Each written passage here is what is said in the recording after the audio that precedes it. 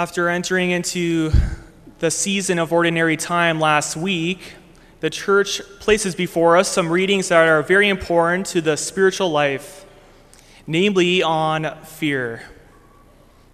Each of the people in our readings, Jeremiah, St. Paul, and Jesus, all experienced fear. They had to face it, and they were all killed by their enemies. Jeremiah was stoned to death by his fellow countrymen in Egypt. Jesus was crucified in Jerusalem, and St. Paul was beheaded in Rome. They all had to face fear, and they faced it head on. Jesus today says, "Fear no one." Fear no one. That's a simple but profound advice for us. We are in Matthew chapter 10. At this point, Jesus has called the disciples to himself. He's called them by name, and now he is sending them on mission. And he's saying, fear no one. The great pope of the last century, St. John Paul II, thought that fear was so prominent in human life that he addressed it in his very first homily as pope in 1978. He said to the world, "Be not afraid, be not afraid, be not afraid." And so today we're going to reflect on two different things about fear. The first is, what should we remember when we experience fear? What should we remember? And second is really a remedy Jesus offers to fear. So first, what should we remember when we experience fear? A group of seminarians and myself were going down to Broomtree, South Dakota on a silent retreat, and the retreat director actually asked us a few questions before we started. One of them was, what's the prominent grace you want from Jesus on this retreat? But the second was, do you have any fears going into this silent retreat? So, what are you afraid of? All of us experience fears in different ways. Fears in the workplace, fears in our relationships, maybe in our families, maybe fears about where the world is going, or if we're aging or sick or dying. We all have fears. Maybe it's if you're a part of the McQuaid softball tournament that your team didn't make it because of a card flip. We all have fears. In that first reading, Jeremiah knows fear. He was given a difficult task. God called him to be a prophet, and he had to give a hard message. He had to go to the leaders of Israel, the elite, and the king himself and say, repent. And tell the leaders, you need to surrender to your enemies, the Babylonian Empire. As we can imagine, that would have been a hard task. He was quite unpopular.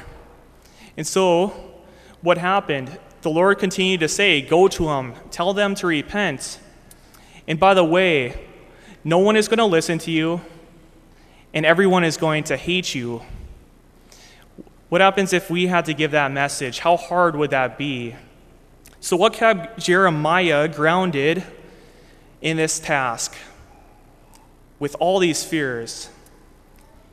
It was that he remembered that God was his champion, that God was his Lord, that God was his Father who knew the hairs on his head or lack thereof, that God cared for Jeremiah.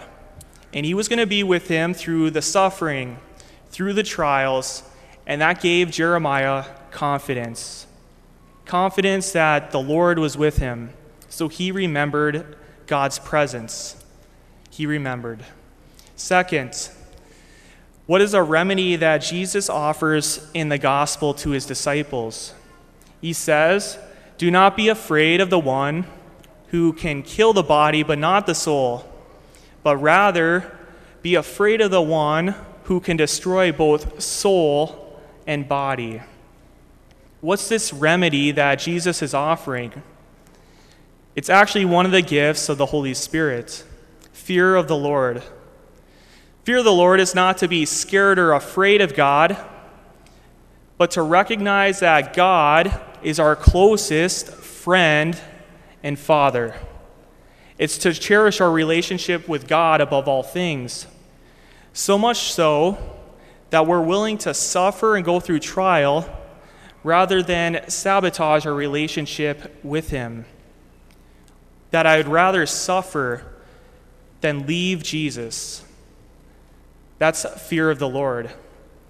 And St. Thomas More, this last Thursday, we celebrated his feast day. He had this fear of the Lord. He accomplished many things in his life, and he went through extreme trials. By the age of 51, he had written a book that influenced the entire world. It was translated in many languages. He grew in prestige in his career, and he became the highest government post in England at the time. And also he raised a family that practiced the faith. It seemed like everything was going for Thomas More. He had great success. But at the same time, King Henry VIII said to Thomas More that he needed to sign this oath of supremacy, which would actually make More go against some of the practices of the faith. So More had a difficult decision to make. If he didn't sign this oath, he would lose his family, lose all of his achievements, and eventually be convicted of treason and executed. Or if he signed this oath of supremacy, he would be able to keep his family, keep all his achievements, yet potentially sabotage his relationship with God. Tough decision, and he had a lot of fear about it.